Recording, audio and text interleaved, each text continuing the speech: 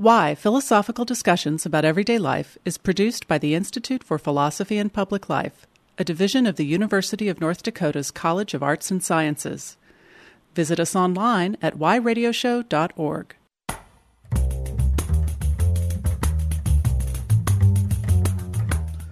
Hi, I'm Jack Russell Weinstein, host of Why, Philosophical Discussions About Everyday Life. Today we're exploring the case for non-human rights with guest Jeff Sebo.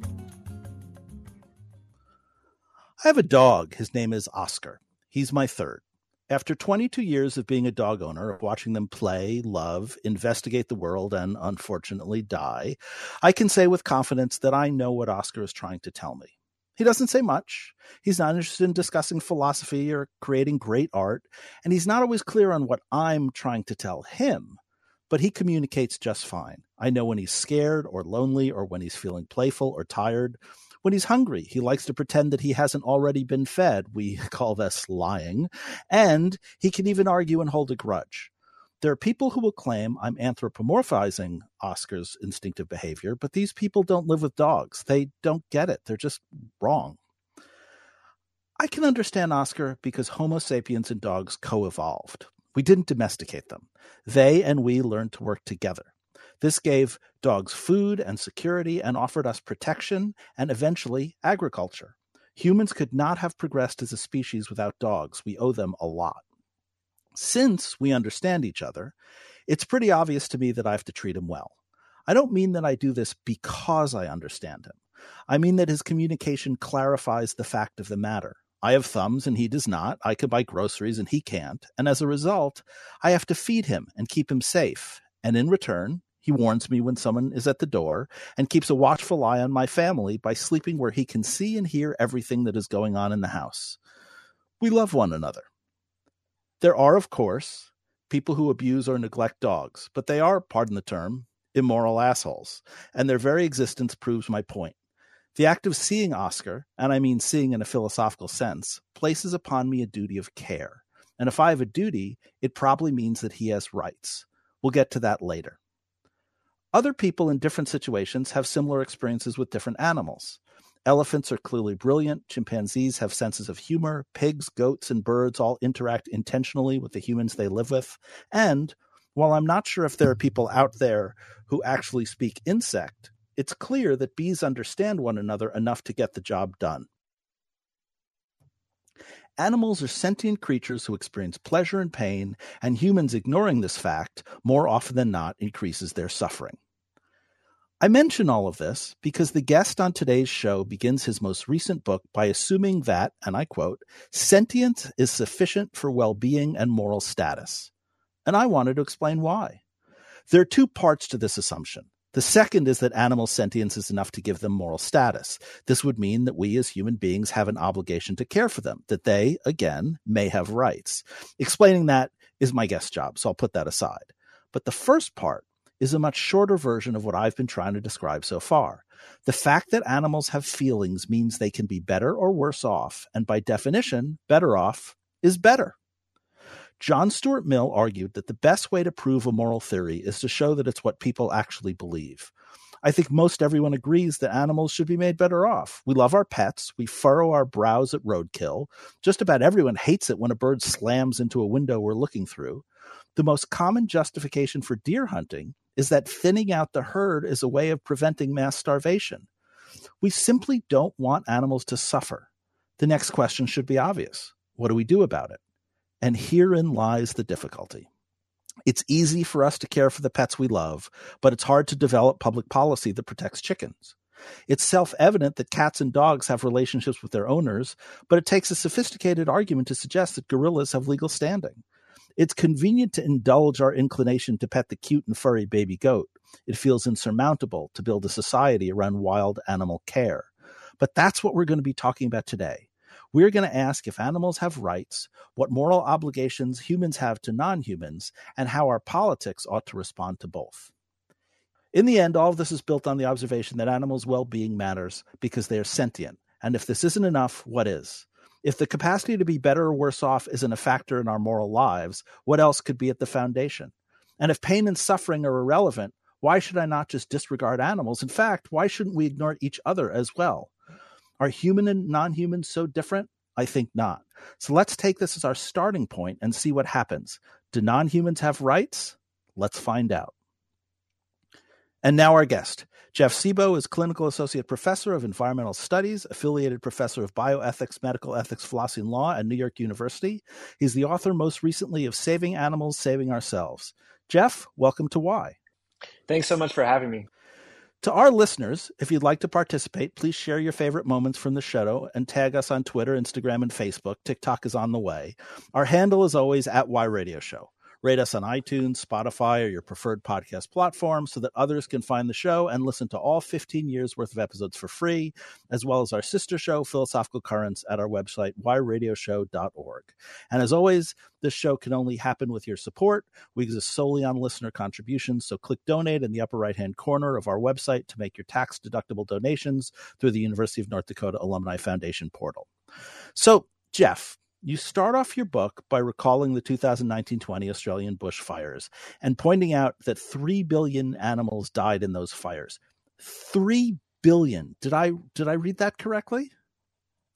You did read it correctly, but if anything, that might actually be an understatement because those are the known animals who are harmed and killed in the Australia bushfires. And if we really consider all of the non-human victims, including the much larger population of invertebrates who were likely harmed and killed during the bushfires, then the number is probably much, much higher than that. How many animals are there? Or rather, how does the human population compare to the animal population?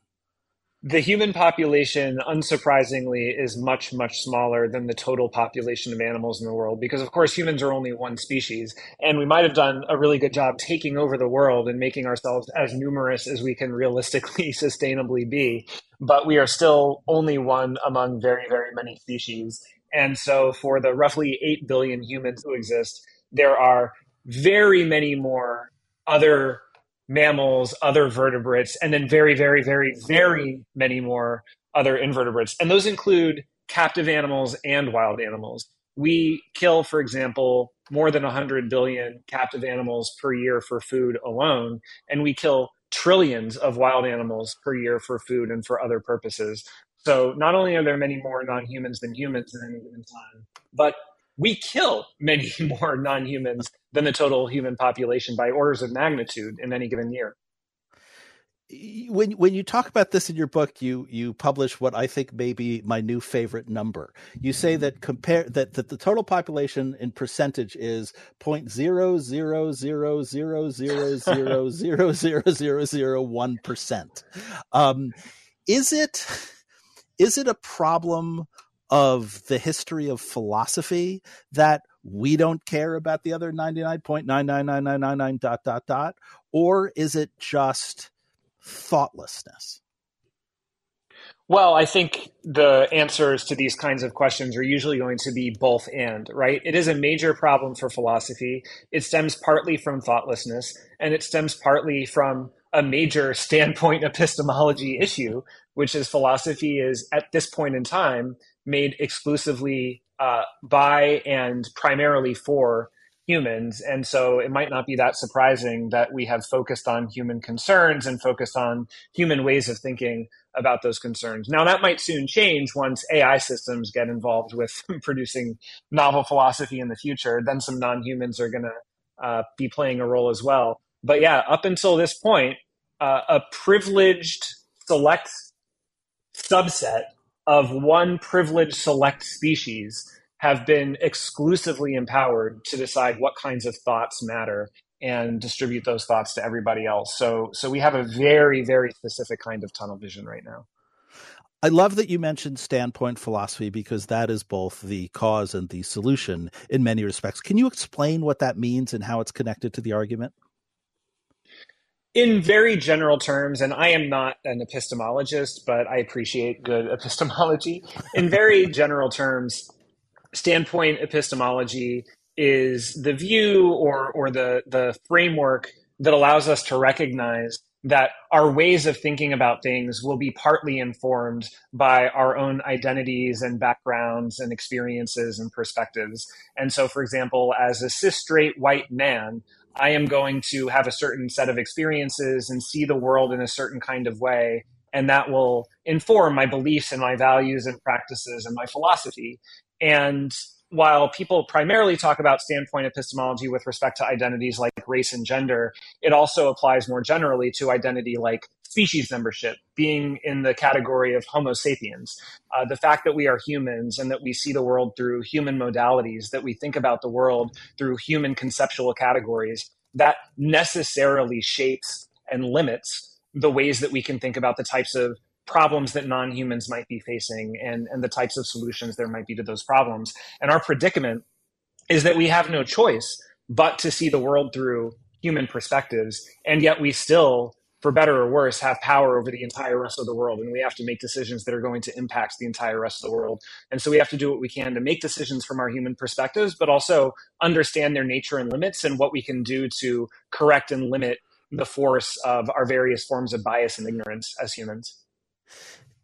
This goes back all the way, depending on how you interpret it, to Protagoras' comment in classical Greece that man is the measure of all things, right? That as human beings, we see through human beings' eyes. I saw just recently on TikTok, there's a new filter that lets you see the world the way that dogs see the world. And so it's like largely blue and yellow. And, I don't know if it's accurate. It's TikTok, but it was very, very interesting to see. And it seems like just that acknowledgement that the way that our body interacts with the world is different, that takes an imaginative jump.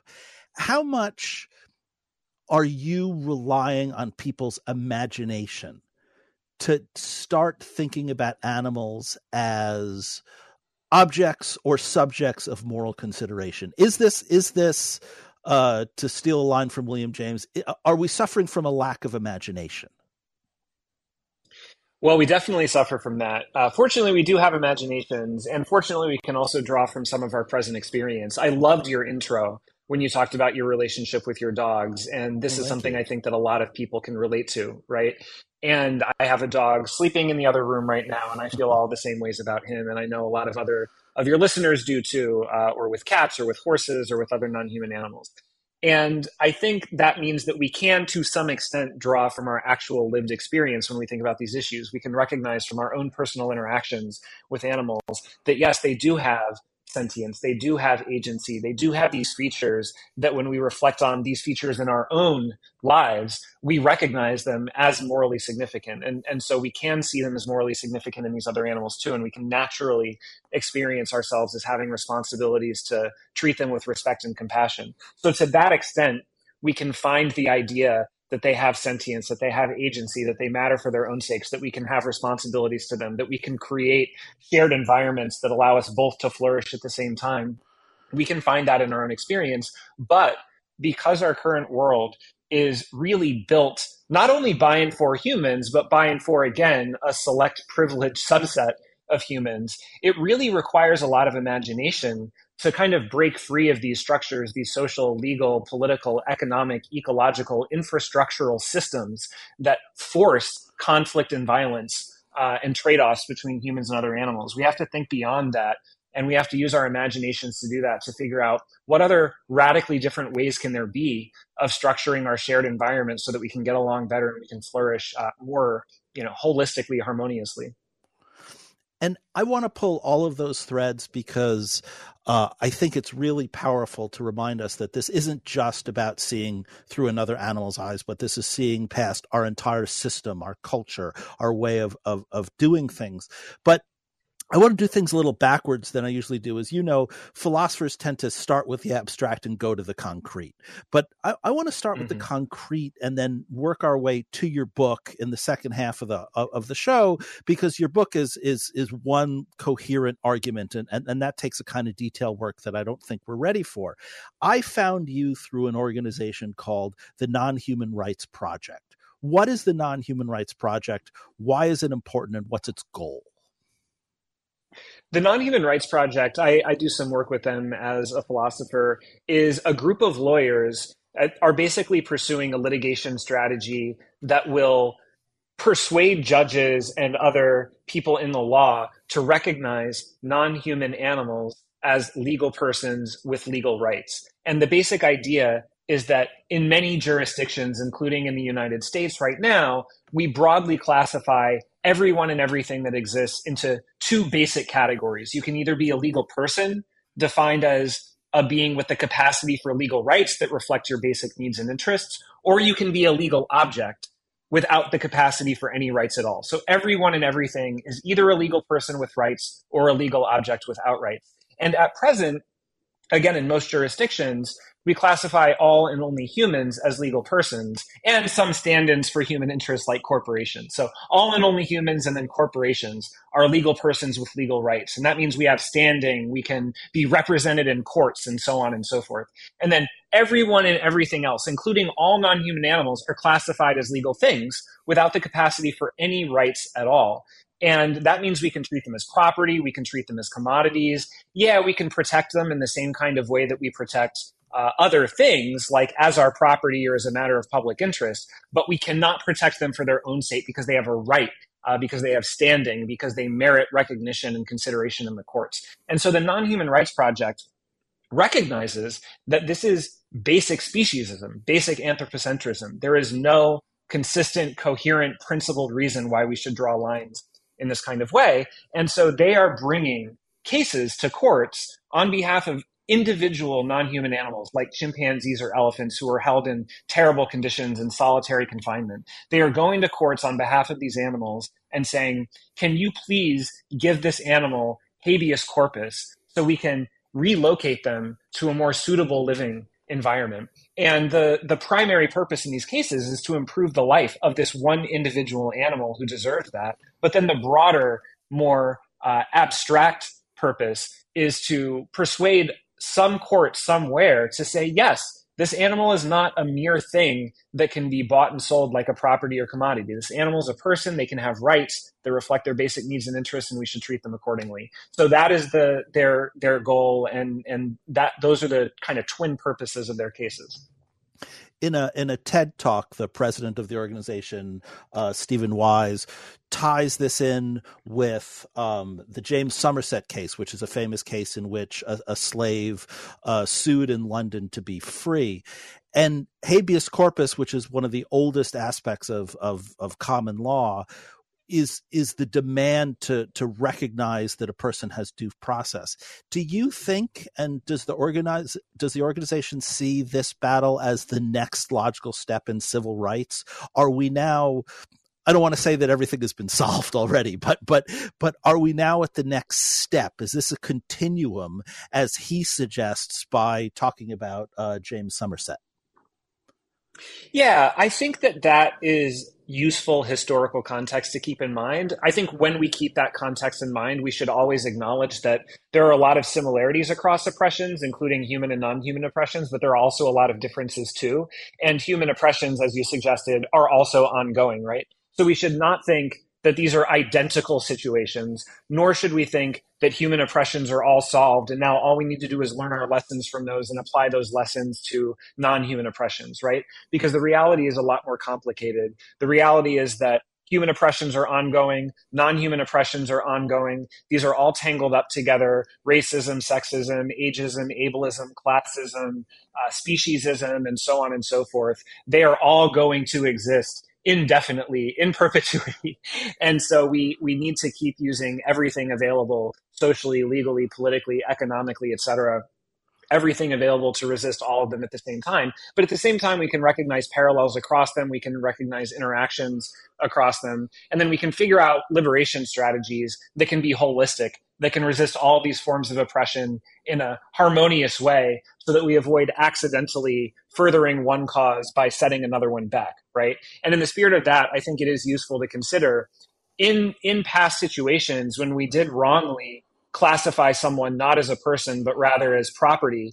In those situations, what was an effective way to rectify that problem? And when we look back at that history in a variety of contexts, we can see that habeas corpus has tended to be one of the first things that successfully persuades a judge to get our foot in the door and say, no, this is unjust. We should extend legal consideration, legal standing to this new class of beings who were wrongly treated as property previously. And then the only other thing I can say here, again, as you suggest, is that I think it would be too simplistic and reductive to think of social progress, social justice as a linear process that happens step by step, where you first liberate one class of oppressed beings, and then you liberate the next class of oppressed beings, and then you liberate the next class of oppressed beings. And one reason for that is that these liberation projects are never complete, right? We always have to keep resisting racism. We always have to keep resisting sexism. And then another reason is that we can do multiple things at once. We can resist multiple oppressions at the same time. And in fact, our efforts to do that are made more effective by a holistic approach that considers all of these things at the same time. We can be better anti-racist when we bring anti-sexism into that work, and vice versa. And in the same kind of way, we can be better at resisting human oppressions when we bring resistance against non-human oppression into that work, and vice versa. So I prefer not to think about it as the next step is non-human liberation. I prefer to think of it as we now recognize that this work is even more complicated than we previously thought, and we need to expand our moral circle and our legal and our political circle accordingly. I mean, I think we see your very point when we talk about things like ecotourism, where protecting the rainforest or providing for the animals in an area also brings money and economic growth, which then liberates people who live in the area who might not have other opportunities. That we're starting to look at stuff as complementary rather than sequentially. But and I think that's, and we're gonna talk about the holistic approach in a minute after the break. But I've sort of a weird question, which is, as a philosopher, is it hard for you to work with the lawyers on these topics? I mean, law is so procedural, it's strategic. Truth is secondary to the process, but philosophers, at least at our best, are trying to pursue some fundamental truths about the world. How do you and your skill set interact with the lawyers who are strategic and working in a very, very technical environment with a very, very particular set of goals? That is a really good question. And I should say, too, that the question generalizes because a big part of this kind of work is also doing multidisciplinary academic work, right? In addition to working with advocates and policymakers and other practitioners or change makers, you also have to work with social scientists and natural sciences and other people to get a full understanding of all of the normative and empirical issues at play here. And I personally love that kind of collaborative work. I love multidisciplinary academic research and teaching and program work. And I love then also working with advocates, policymakers, other practitioners, other change makers, because it really helps me bring my toolkit to bear on the world and to bring it together with other complementary ways of thinking about things and ways of doing things to get the full picture. Because none of the problems that we face can be solved by thinking in one particular way with one particular methodology. It really requires thinking in lots of different ways with lots of different methodologies and then putting them into practice. And that is just enormously gratifying work. And it makes me think philosophy can be practically valuable. But, and I can say this briefly to directly answer your question, there sometimes are tensions that are useful to think about. And one, as you say, is that philosophy can be very abstract and theoretical. And then the law, for example, is very concrete and very particularistic. And that can be a useful reminder that our foundational philosophical theories, like utilitarianism versus rights theory, for example, that occupies this space that can be very far removed from the frameworks that actually guide law and policy, and rightfully so, right? You know, string theory might be at the foundation of our theories of science, but you should not cross the street by thinking about 11-dimensional strings or 13-dimensional strings. You should cross the street by thinking about cars and trucks, right? And in the same kind of way, maybe utilitarianism or maybe rights theory is at the foundation of our philosophical system, but it might not be that when you make laws and policies, you should be thinking about utilitarian cost-benefit analysis or what rights everyone has alone. It might be as far removed from those foundational theories as crossing the street is from thinking about 11 or 13-dimensional strings. So that can be a useful reminder for me as a philosopher that my theories and my thinking is important as part of the puzzle, but it is only part of the puzzle, and it needs to be filtered through a lot of other stuff before we know what to do in everyday life.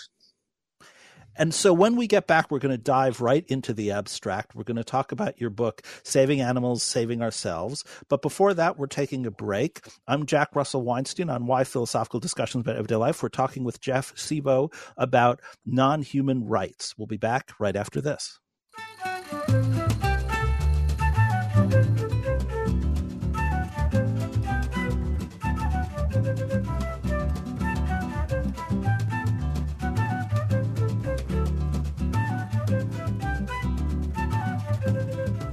The Institute for Philosophy and Public Life bridges the gap between academic philosophy and the general public.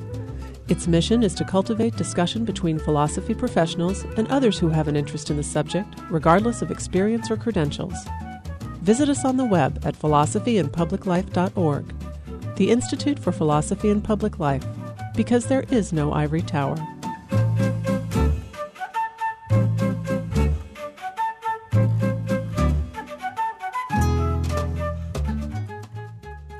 You're back with Why Philosophical Discussions About Everyday Life. I'm your host, Jack Russell Weinstein. We're talking with Jeff Sebo about non-human rights.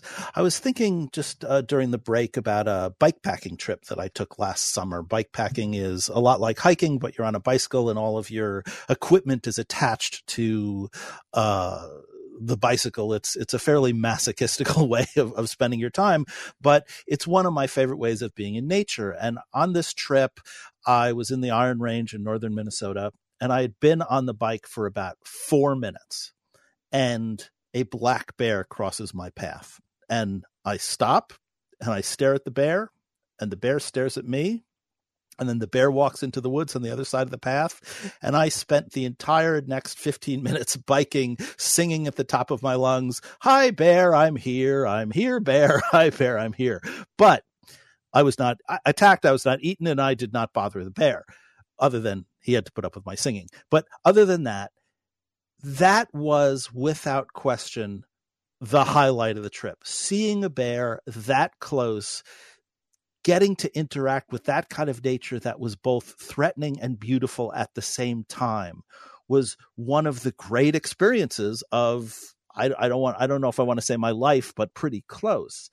And I don't think that kind of interaction is possible when you see bears in mountain towns that are knocking down garbage cans or things like that, that you have to be in nature. You have to be in a place where the bear is respected and the bear is in the environment. And so I guess the question, Jeff, I want to ask you is, in a situation like that, do you envision the model as me encroaching on the bear's environment, or do you envision the model as the bear and I figuring out some way to live together to each other's benefit?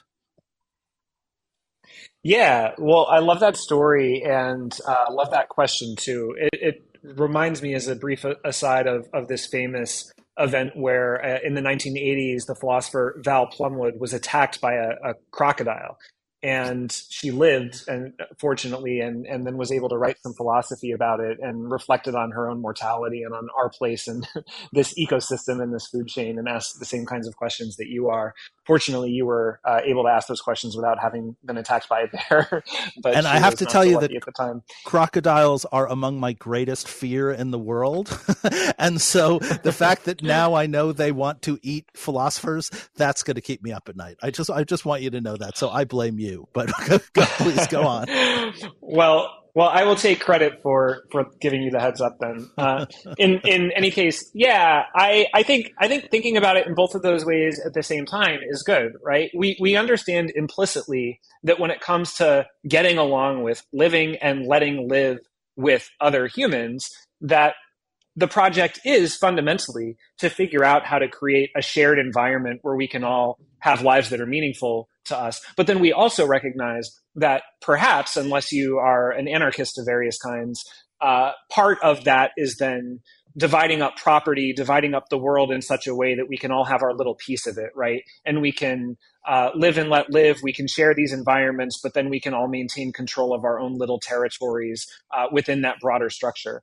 And so I think part of what we need to do with other animals is start to extend those ways of thinking, or at least ask ourselves what it would look like to extend those ways of thinking to them, where the main project is, once again, to, broadly speaking, get along, broadly speaking, live and let live. And then the sort of more specific project within that is to think about how can we share the world specifically in practice? What would it look like for us to recognize property rights, not only for humans, but also broadly for non-human animals too, to recognize their right to control their territory, their habitats, or sharing rights to control shared habitats. So there are these general projects of getting along, and then these specific, really difficult questions of how to make that possible institutionally, given that we all have lots of need and share scarce resources.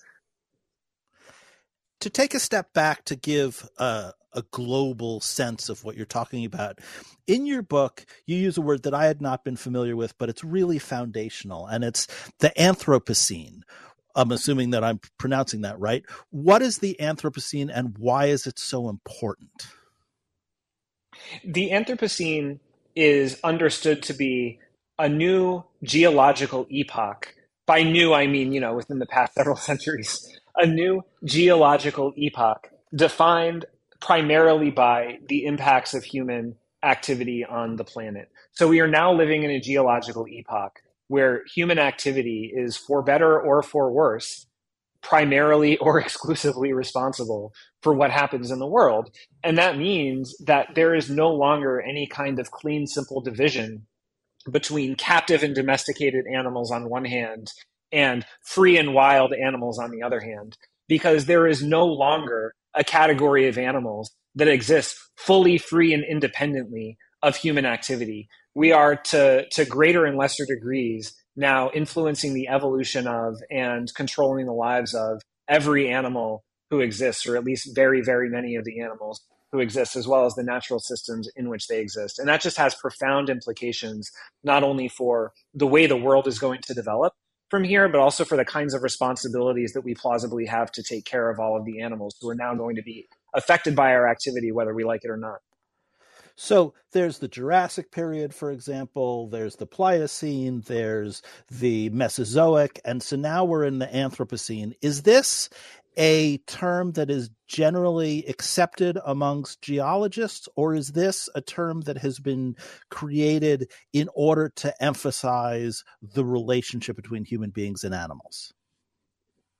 Yes, this term is generally accepted by people across the sciences, including, I believe, in geology. But like every academic idea, this idea is also contested. I think everybody agrees that human activity is an increasingly dominant influence on the planet. But there are disagreements. For example, some people think that we have more control and more power than we do. Other people think that, yeah, we have a lot, but not quite as much as those other people think. And then there are also debates about what the best framing is. For example, some people prefer, instead of calling it the Anthropocene, they prefer calling it the Capitalocene, because they think that the real driver of all of these global changes is not human activity in general, but rather a particular kind of human economic activity known as capitalism in particular. Right. And so they see that as a better, more useful frame for understanding our influence on the planet. So there are debates about the extent of it and about the best framings for it. But I think people generally increasingly agree that our activities are increasingly dominant and increasingly influential on the planet. Yes. And what does that term give your book philosophically that you use it in such a foundational way? What purpose, what philosophical move does it make? So I care a lot about all animals and the plights of all animals. And that includes not only captive and domesticated animals, but also free and wild animals.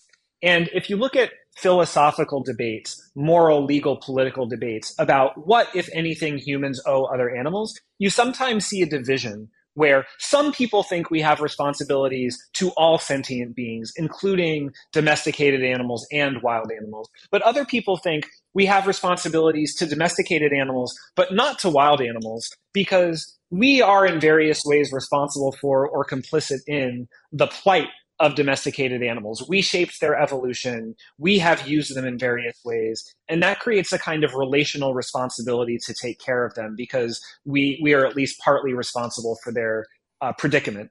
But with wild animals, we have nothing to do with the suffering and death that they endure because of hunger and thirst and illness and injury and predation and parasitism. So we might not owe them the same type of care. And if anything, we might owe them the reverse. We might owe them leaving them alone and not getting involved in their affairs. So that is a distinction that people sometimes make. But my point is that the Anthropocene changes all of that, because in the Anthropocene, human activity is now either directly or indirectly responsible for, or at least complicit in, the plight, the predicament of all animals. We might be a little bit more directly and intentionally responsible for the predicament of domesticated animals, but we are still, at least indirectly and foreseeably now, responsible for the predicaments of wild animals. When deforestation destroys their habitats, when ocean acidification destroys their habitats, or when the indirect effects of these activities, the increased frequency and intensity of extreme weather events like fires or floods, and migration and so on and so forth, when that affects their lives, we need to keep in mind that our activity is part of what made those things happen. And so we should regard ourselves as having the same type of responsibility, at least to a degree, for the lives of wild animals that we all recognize we have for the lives of domesticated animals. So in your book, in order to illustrate this, you have a paradigmatic example, and that example is a fawn falling into a swimming pool. Could you tell us the problem and how you use it as a moral exemplar to pull the thread of the rest of the argument? Yeah, absolutely. And I should say that this is adapted from a famous thought experiment from Peter Singer and his article, Famine, Affluence, and Morality, back from the 70s. And in my version of the thought experiment, you have a house and a backyard and have decided to build a swimming pool in your backyard. And so you built the pool and you put the water in the pool and are in the process of building a fence around the pool, but the fence is not yet complete. And you wake up one morning and are getting ready for work, putting on your suit and getting ready for the day. And you look outside, drinking your coffee, and you see that a fawn, a baby deer, has walked through the incomplete fence and fallen into your swimming pool and is now drowning in your swimming pool. And her family is sitting there watching her drown helplessly. And, you knew that this family was there. You see them out your window, and that was part of why you were building the fence, but you were taking your time doing it. And so you are watching this unfold, and you realize that you need to make a decision. You can either wade into the swimming pool and rescue the fawn, push her to safety and let her and her family continue along on their day, or you can let her drown, not worry about it, and go on to work. And, if you save her, you are not at risk. You can definitely safely get her to safety, but you might ruin your suit. You might be a little late for an important meeting. You might be a little frazzled going into your day. And the question is, do you have a responsibility, a moral responsibility under these circumstances to save the fawn?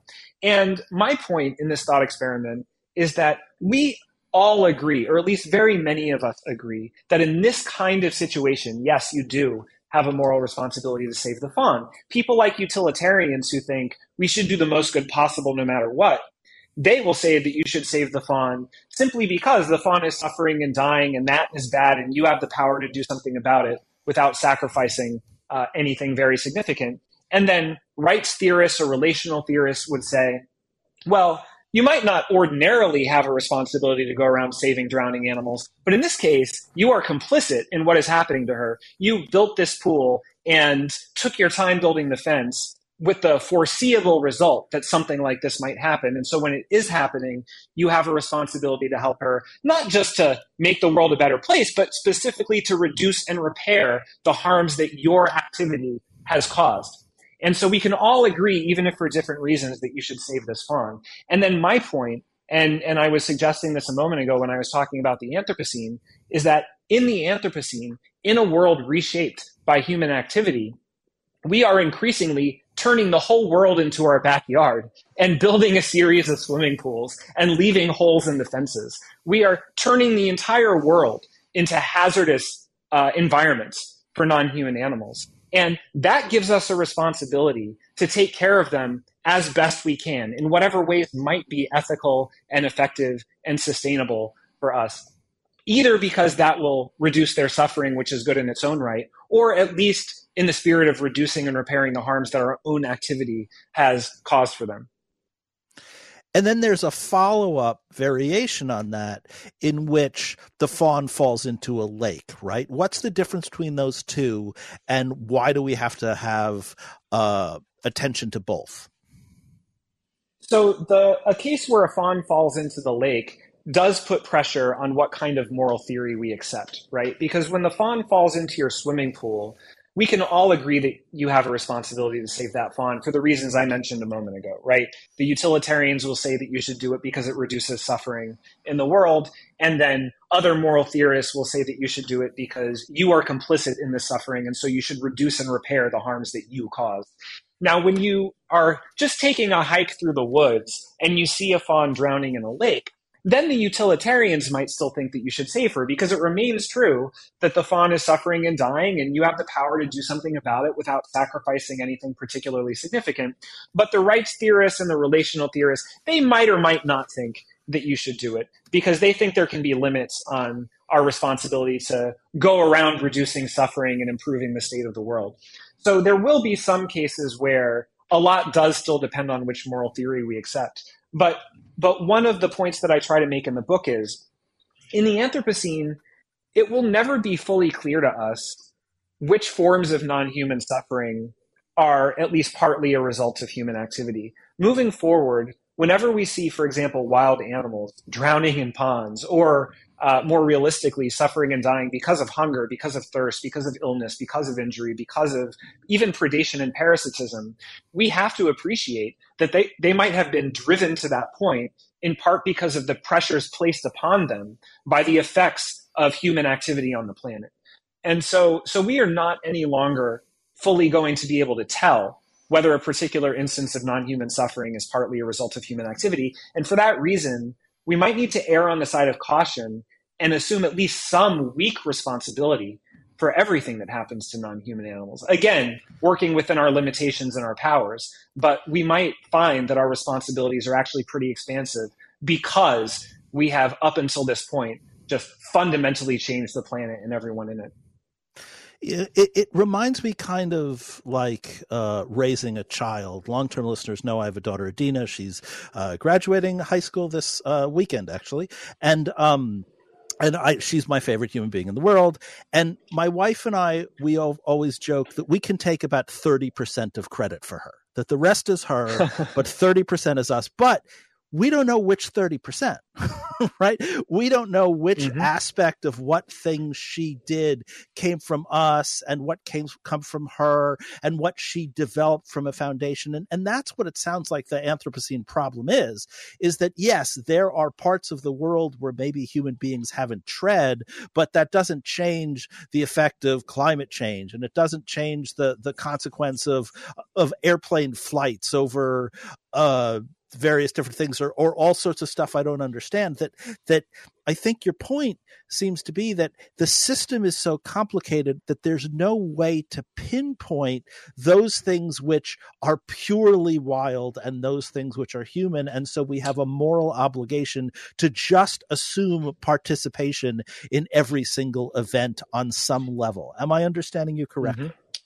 That is exactly right. For example, we know that climate change is going to increase the frequency and intensity of extreme weather events like fires and floods. So when we see more fires and floods over the next century, we can be very confident that human activity is responsible for at least some proportion of that. But we might not be able to tell with respect to any particular fire or flood whether that one would have happened either way or would have been this bad either way. So we can know in general that we can be responsible for the trend, but we might not be able to tell in particular instances what degree of responsibility we have. So as you say, we might need to just assume at least some share of responsibility in all of the stuff moving forward. And also, congratulations on your daughter's graduation. Thank you. And it occurs to me that by the time this airs, it will have been last week. So I'm hoping I'm not jinxing anything. But your book, Saving Animals, Saving Ourselves, is really fun because I'm not sure how else to describe it, but it's the kind of book that people think a philosophy book reads like if they've never read philosophy. And what I mean by that is professional philosophers will write these books with, 75 footnotes on every page, and we're quoting texts and this, that, and the other thing. And you're just laying out an argument. I mean, you have citations, but you're just laying out an argument. You're saying, here's an assumption. Here's this, but what if this? Okay, this, what if that? Okay, that. Okay, now here's this. What if this? What if that? Okay, this, that, that. And it's just a linear, straightforward argument that is exactly what people imagine philosophers do all of the time. It's like people think mathematicians sit at their desk and count. We just do these arguments, and I recommend it for many reasons, but for that as a whole. And so let me outline for the listeners just a basic point, because it's going to explain a couple of the terms you used, and then you can take it from here. What you argue is that philosophers historically have relied on ethical theories to come to various conclusions. The two dominant ones are utilitarianism and rights theory.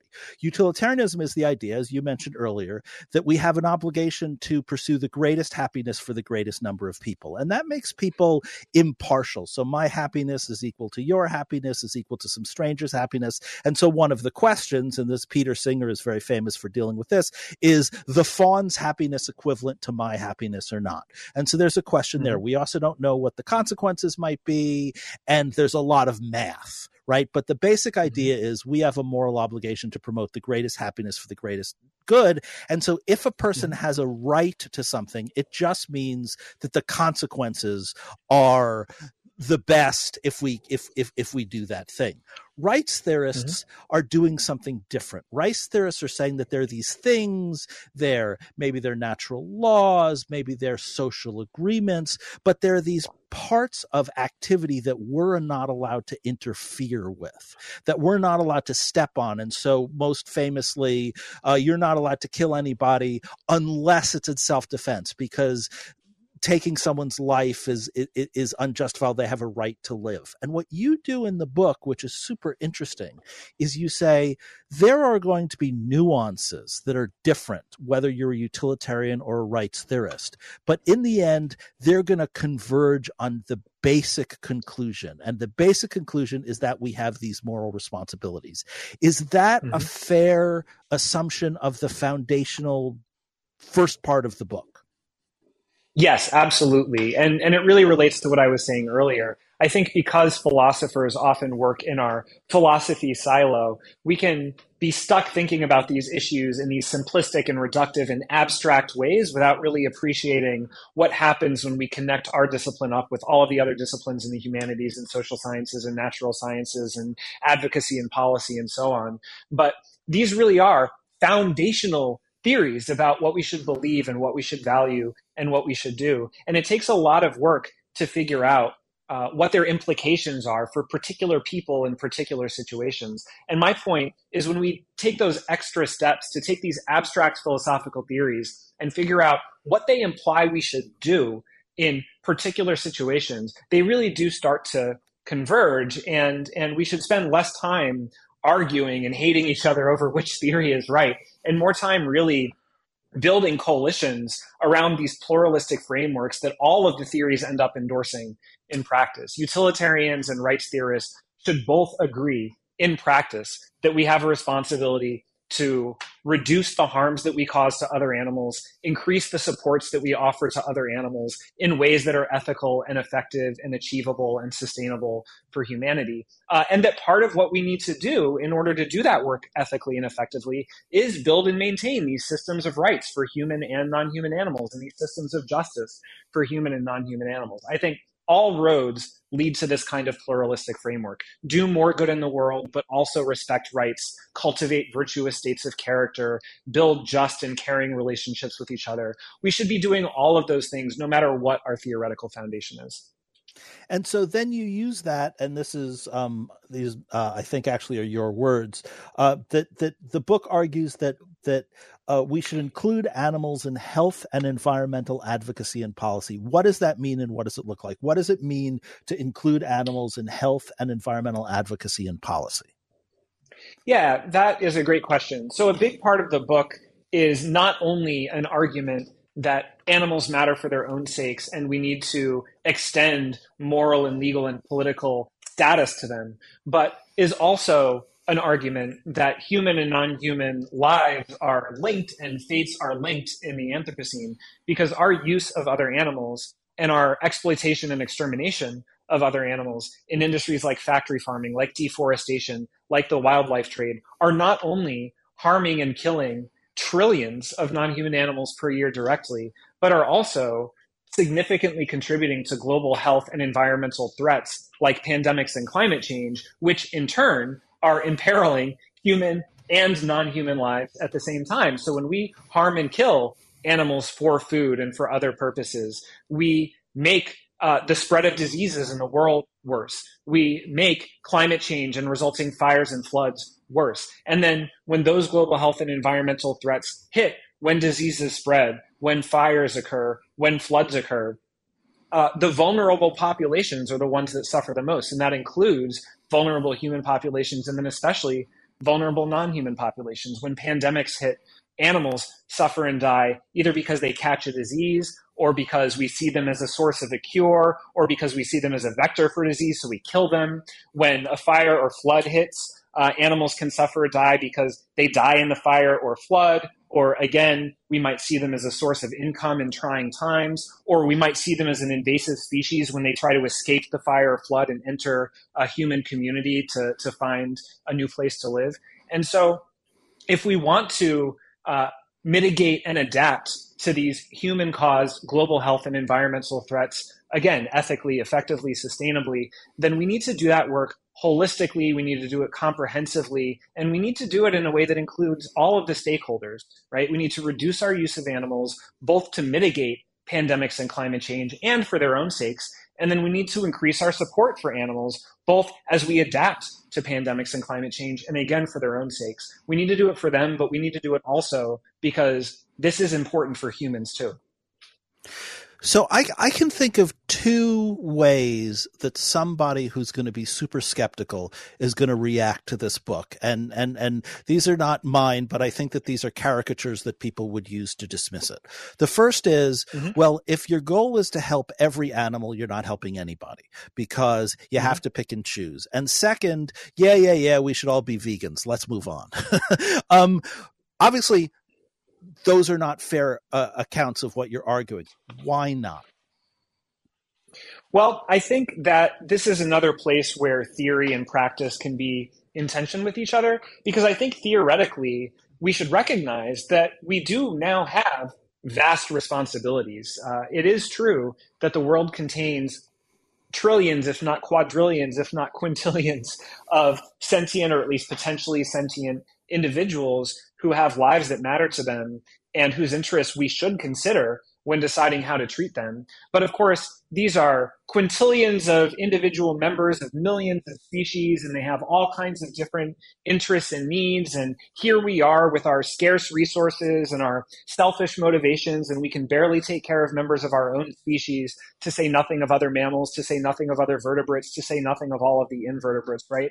So on one hand, our responsibilities are now vast and these issues are very important. But on the other hand, we have all kinds of limitations on what we can actually do. We know very little about which non-human animals are sentient and what they want and need and what we can do in order to make their lives better. Even when we do have that information, we have very little power, capacity, infrastructure for acting on that information. And even when we have both the knowledge and the power, we have limited political will, right?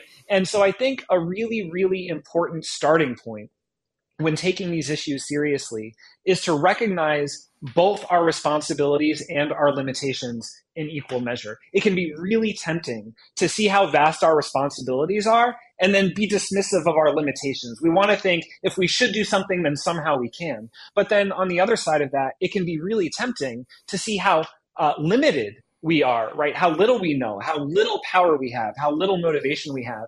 and then dismiss the idea that we have these vast responsibilities. We want to think if we can only do so much, then we should only do so much. So I think a really important starting point is just recognizing that we really ought to do a lot, are currently limited in what we can do well.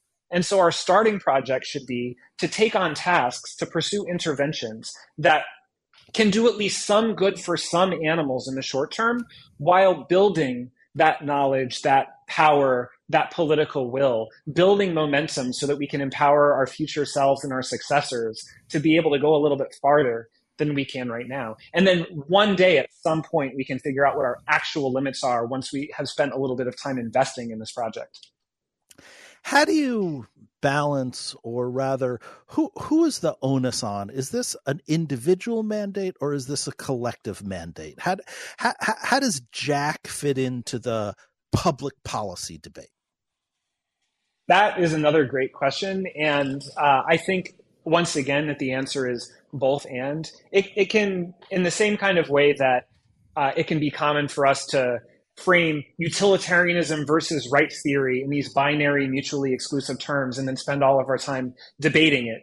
It can also be tempting to frame all of these theory of change questions in binary, mutually exclusive terms. Should we be pursuing individual change or collective structural change? Should we be pursuing abolition of harmful industries or regulation of harmful industries? Should we be taking confrontational approaches or should we be taking conciliatory approaches? And I think in all of these cases, the answer is almost always both and the question is, what is best for a particular actor with a particular audience in a particular context? What kind of ratio between these approaches is best? Because, for example, in the case of individual change versus collective or structural change, you, of course, do need enough individuals to change their hearts and minds in order to cause collectives to change their practices and structures to change, right? You need enough individuals to be willing to go vegan, to boycott factory farming, industrial animal agriculture, in order for the political and economic powers that be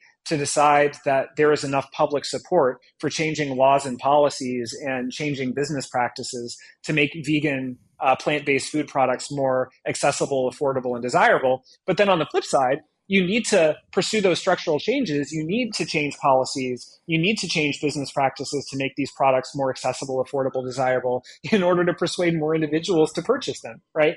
And so the more we pursue changes in our individual lives and encourage others to do the same, the more we can build pressure and momentum behind those kinds of broader collective structural changes. And then the more we can incrementally create those kinds of collective and structural changes, the more we can persuade individuals and the easier we can make it for individuals to then make those changes and build further momentum. So these things are all important and all mutually reinforcing. What for you has been the hardest part of the argument to deal with? The book is structured. You offer the overview and then the argument, and then you offer, the philosophers, here are the objections, here are my response to the objections.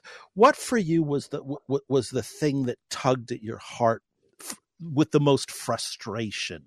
Was there a part of the argument that really was the Gordian knot for you? Yeah, that is another really good question.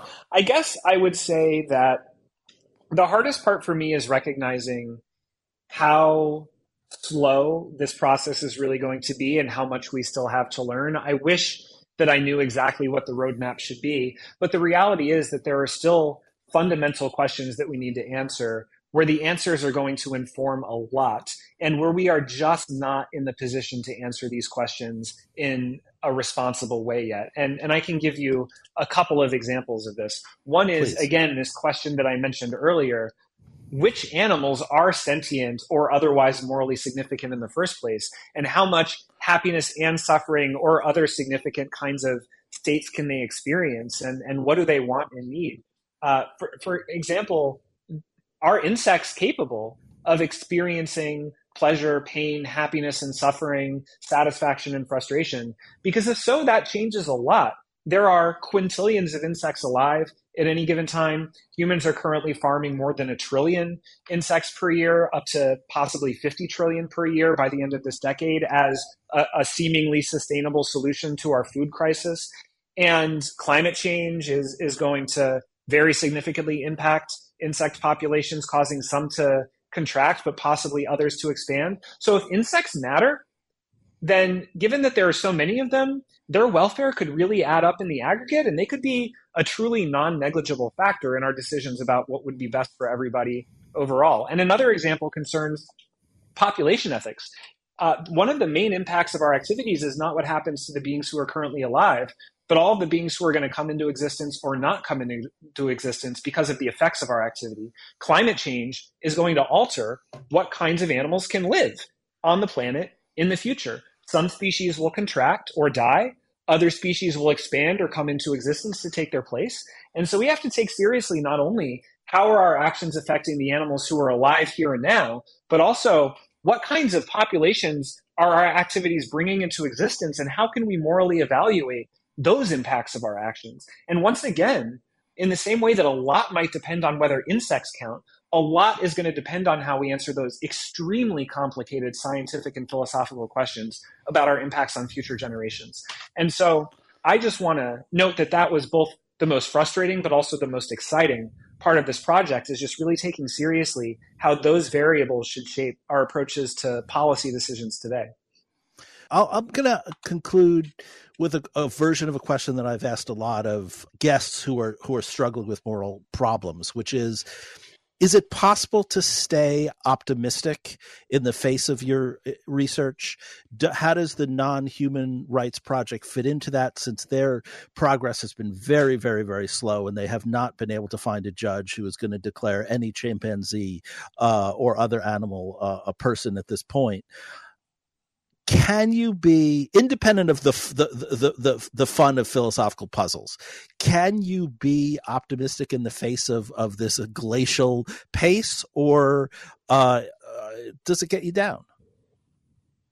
Yes, I think that we absolutely can be optimistic, and that is a really important part of staying motivated to do what we need to do to bring about those changes, right? But our optimism should be tempered and realistic. I think it can be tempting to be either very optimistic or very pessimistic, because both of those attitudes can be rationalizations for inaction, right? If you have a lot of optimism, then you might think, I don't need to do much because everything will work itself out. And if you have a lot of pessimism, you can think, I don't need to do much because everything is going to hell no matter how hard I try, right? The most accurate attitude and the most helpful attitude is having a kind of cautious optimism, realizing that positive change is possible, but it will take a long time, and it requires a lot of hard work and a lot of luck, because that is both true to reality and what will motivate us to really get up every day and do everything we can with the resources that we have to make a positive difference, right? And then the other thing I try to keep in mind is just that this will take a long time, and we really need to think about the effects that we have on the world in generational terms, right? Humanity is still, broadly speaking, in its adolescence when it comes to these issues. We are very much kind of teenagers right now in our education and development phase. And so one of the best and most important things that we can do is just really invest in our education and development and moral character building, and try to build the kind of momentum in the right direction that can set our successors up to just make a little bit more progress, and then they can set their successors up to make a little bit more progress. It really is going to take intergenerational collaboration.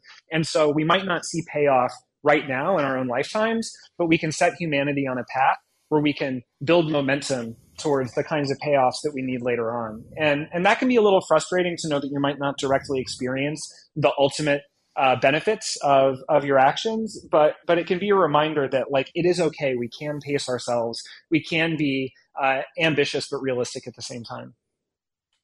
Well, that is an overlap of both cautious optimism and I was going to say strategery, strategy that is a great place for us to end. Is there anything else, any other element of the discussion, of the message, that you want to communicate to the audience that you think needs to be emphasized in a way that we haven't talked about already? Not specifically. I will just say that in general, because this is on my mind this week, that one of the main messages of the book and of my work in general is that a lot of things are important at the same time, and a lot of issues demand our attention at the same time. And so just as much as possible, we should avoid falling into those binary, mutually exclusive ways of thinking.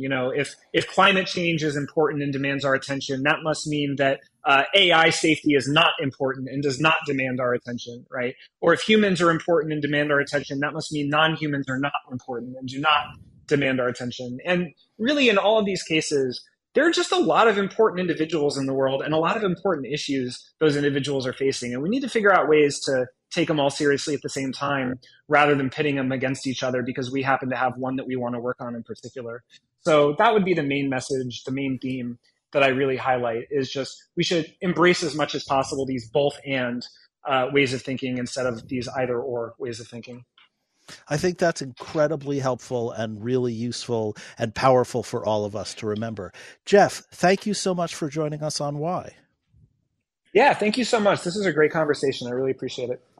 You have been listening to Jeff Sebo and Jack Russell Weinstein on Why, philosophical discussions about everyday life. I'll be back with a few more thoughts right after this.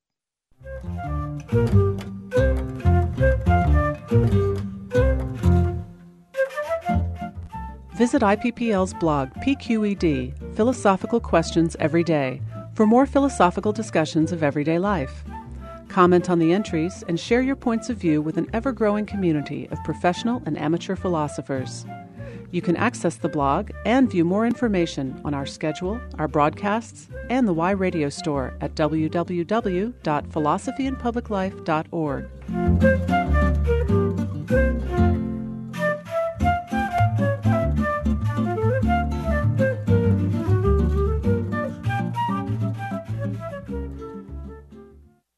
You're back with Why Philosophical Discussions about Everyday Life. I'm Jack Russell Weinstein. We were talking with Jeff Sebo about non-human rights and about the way that the animals and humans exist together in the Anthropocene, in the geological global epoch that we live in right now. And at the very end, he said two things that I think are worth attending to. The first is that a lot of this is going to involve moral character building. What does it mean to be an ethical person, and where does that come from? In our culture, we tend to think about it in terms of what the parents provide. And then there's the debate about how much character education should happen in school. But really, the question is, how do we create a culture that supports the ability to create the immoral imagination? How do we create a culture in which we are constantly learning to have empathy for other people and other non-people? As we started talking about in the very beginning, we have a hard time imagining the global issues and the non-human perspective that limits us in the attention that we give these issues. And we have to stop that. We have to increase our ability to imagine so that we can increase our moral character. We have to build our moral selves. And the more we build our moral selves, the more space we'll have to consider non-human animals as well as human beings. The second thing he didn't say as explicitly, but it was implicit in his point, and it's implicit in most ethical theories, and that is we have to do the best we can. We're not going to fix the whole system. We're not going to know all the things we need to know. We're not going to have the political power or even the technological abilities to solve every single problem. But what we can do is the best we can, not get overwhelmed by all of the needs and focus on a handful of things that we can affect. And it's not just one thing. Focusing on climate change is focusing on non-human animals. Focusing on the food supply is focusing on personal health. Focusing on education is focusing on the future generations' well-being. We have to do the best we can. And if we are doing that, then in the long run, we can be cautiously optimistic that the world is going to be a better place for us and for all the sentient beings that we share the world with. With all of that said, if you've been listening to this episode on Sunday evening on Prairie Public, please know that a longer version with almost 30 more minutes of discussion is available online and as a podcast. Visit whyradioshow.org to listen or subscribe for free. For everyone else, rate us on iTunes and Spotify to help spread the word about the show. Follow us on all the usual social networks. Our handle is always at Why Radio Show, WHY Radio Show. And please help us continue broadcasting by making your tax-deductible donation at whyradioshow.org. Click Donate in the upper right-hand corner to go to UND Alumni's donation portal. We exist solely on the money you provide. I'm Jack Russell Weinstein signing off for Why Radio. Thanks for listening. As always, it's an honor to be with you.